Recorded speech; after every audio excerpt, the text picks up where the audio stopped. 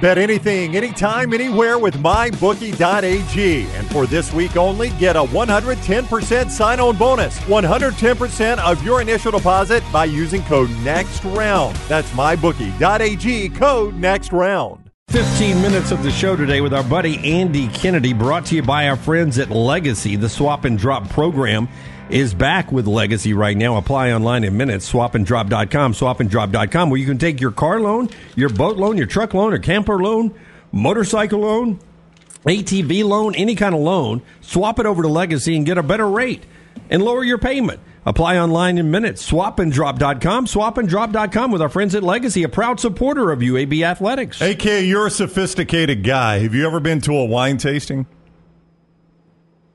No, I taste wine probably about every 24 hours, but I'm not sure we put a label on it just yet. Maybe once.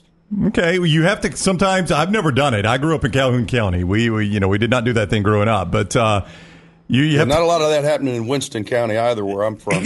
You have to cleanse the palate between the wines, and I would imagine the trip to Tulane was a good palate cleanse for what happened in the midweek game last week. You had to like the way your team bounced back. Oh, touche. Yes, well, it was a heck of a setup there. It was a Dunaway setup. That was excellent. Yeah. It was. My biggest issue after our loss to Rice was I just didn't like our approach. I didn't like our fight. And we're sitting here, guys, at 18-9.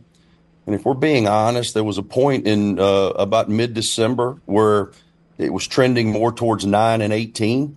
And the reason that it's 18-9 and not 9-18 is because of our fight. Our guys continued to fight and continued to believe and started to trust. And then we started having some success. Now we've got tangible results that, hey, man, if we take this approach, we can be successful. And I thought that lesson had been learned.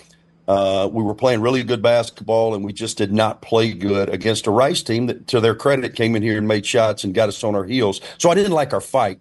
And we talked about that in the 2 days leading up to going down to the Big Easy and playing a Tulane team that is totally different than Rice, and they have the ability to score. They're averaging about 85 a game, and they have the ability to score. So we really had to get back to toughness and having the right mindset, and I thought we did that in sweeping the Green Wave and coming back with a much-needed win. Hey, not to harp on the negative, but that Rice game, you guys had won 13-16 and losing by 23 to a team that came in with 9 wins. In your 130 games as UAB's head coach, is that maybe the most head-scratching loss for you? Yeah, I'd been disappointed some throughout the course of this season, obviously, but I don't think I'd ever been to a point where I was discouraged.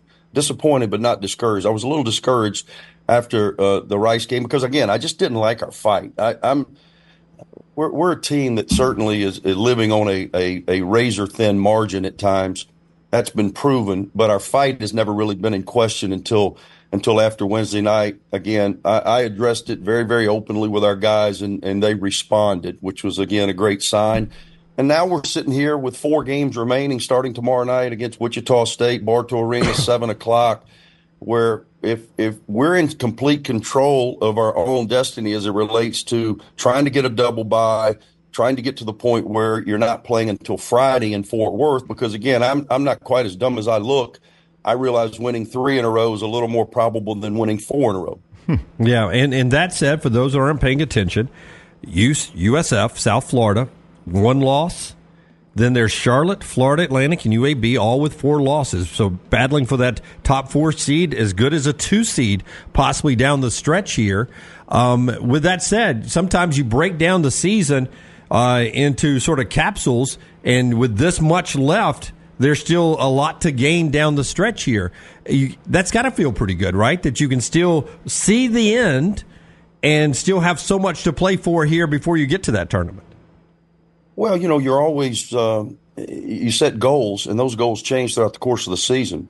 Now the only thing that we can control is what's in front of us, and as you said, and that's closing the season strong and trying to get to where, again, we have an opportunity going into Fort Worth. Number one, I want to be playing good basketball, but number two, we've already proven. I mean, there's one team that's beaten South Florida, and that was us. They're on a 13-game winning streak. Their loss prior to that was to the good old UAB Blazers. We've already beaten FAU. We've already beaten Memphis. we had an opportunity against Charlotte where we were up, I think, 17 in the first half and didn't finish that game at Charlotte. So we feel like we've got another opportunity against SMU, which could have huge ramifications if we do what we're supposed to in the next 3 games on senior night here in Bartow in a couple of weeks. So, again, we're focused on what is in front of us and the goals that still are attainable. So Wichita State is the first team that popped to mind when they made the announcement way back in the day. UAB's going to the American. I instantly thought, man, I'm going to enjoy when Wichita State comes to UAB, and here they come. But it's not the Wichita State most fans has known. What is this Wichita State team? What do they do well, and what maybe can you take advantage of tomorrow night when that brand comes to town? Well, I was the same way, Jim. I was excited because, as a basketball Jones, you're talking about great basketball heritage. Greg Marshall taking them to a Final Four just recently. They were number 1 seed in the NCAA tournament, undefeated when Kentucky came in a little underseeded. Remember the 8-9 game and knocked them off in the second round. A new coach, Paul Mills, who's in the Scott Drew tree. He was at Baylor along with Jerome Tang, who's at Kansas State, along with Grant McCaslin, who's now at Texas Tech, formerly of North Texas. All those guys were working together when they rebuilt this Baylor program into a nationally prominent program. Paul then goes to Oral Roberts, had great success there, and this is his first year at Wichita State. And as you look at their roster, man, it's just like it used to be they would list Jim Dunaway. They'd say your height, your weight, and your hometown, and your high school, or maybe you went to a JUCO. Now, when you look at it, it's like they have to go like 2 pages for the school, all the different schools that his players have been to. Like his best player, I think this is his 4th school. So it's kind of a hodgepodge group, a group that is dangerous because they're certainly capable. This group has had issues like us a little bit. They don't score it easily. And when you don't score it easily, it puts a lot of pressure on the other parts of your game. They're really, really solid defensively. And they certainly got a puncher's chance. We hopefully we've learned our lesson, and we will come in with the right approach tomorrow night. As much expectation as there was for Wichita State, there was none for South Florida. And Amir Abdur-Rahim, what he's done in year 1, and you guys have given them their only conference loss. But, I mean, it's amazing. That's a program that I think has won 1 NCAA tournament game in the history of that entire program. I mean, what has he done? Actually, okay. They won 2. I think they won a first 4 game and then a round of 64 game back with Stan Heath. Formerly, when I got the Ole Miss job in 2006, Stan Heath was a coach at Arkansas. That's how far back it goes. And so, a program down in Tampa. They got a lot of resources, man, beautiful place to live, but they just hadn't really found that niche in basketball. I was back their glory days, believe it or not, were back in the old Sunbelt days when I was playing. A guy named Bobby Pascal was the head coach, and I think they went to 2 of their maybe 4 NCAA tournaments during my era. Amir's done a great job. He did a great job last year at Kennesaw State, gets that job, takes a couple of guys with him, inherits a couple of guys, and it's just worked. Now, I think we've talked about this before.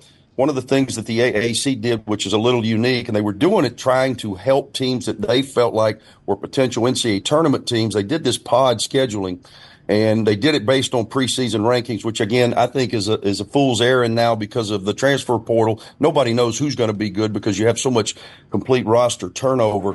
But they were rated 13th out of 14th, meaning they play the teams at the bottom twice. So they only played us once in Birmingham. We were able to beat them.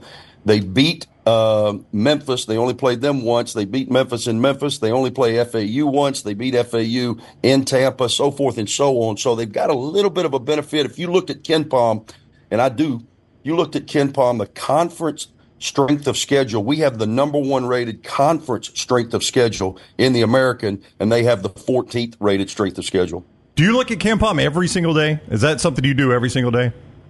Multiple times daily, yes, sir. Yeah, because we don't have a coach on Nate. I don't know why. I just kind of go to it. Well, I have this random thought process that pops in my head, and immediately when I want to look something up statistically, I'll go right there. I mean, I don't know that we have Nate Oates on when he doesn't bring it up. Stephen Pearl comes on with us every week like you do. He brings it up pretty much every interview. Bruce, when he comes on, brings it up.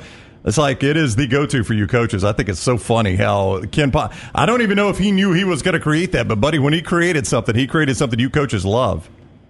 Yeah, guy was a genius, way ahead of his time, and I think it's just very informational. Like for us, we haven't played Wichita all year. We go right there because when you get this deep in the season, there's some numbers there that you certainly can't deny as it relates to how teams play. All right, 975 UAB1 or UABsports.com to get tickets. Huge game for seeding tomorrow night. Huge game anyway, but seeding certainly in the conference tournament for UAB. 7 o'clock, Bartow Arena. The Shockers coming to town, Wichita State. AK, good luck. We appreciate the time as always. Okay, guys. Thank you. Thank you, Coach. Take care.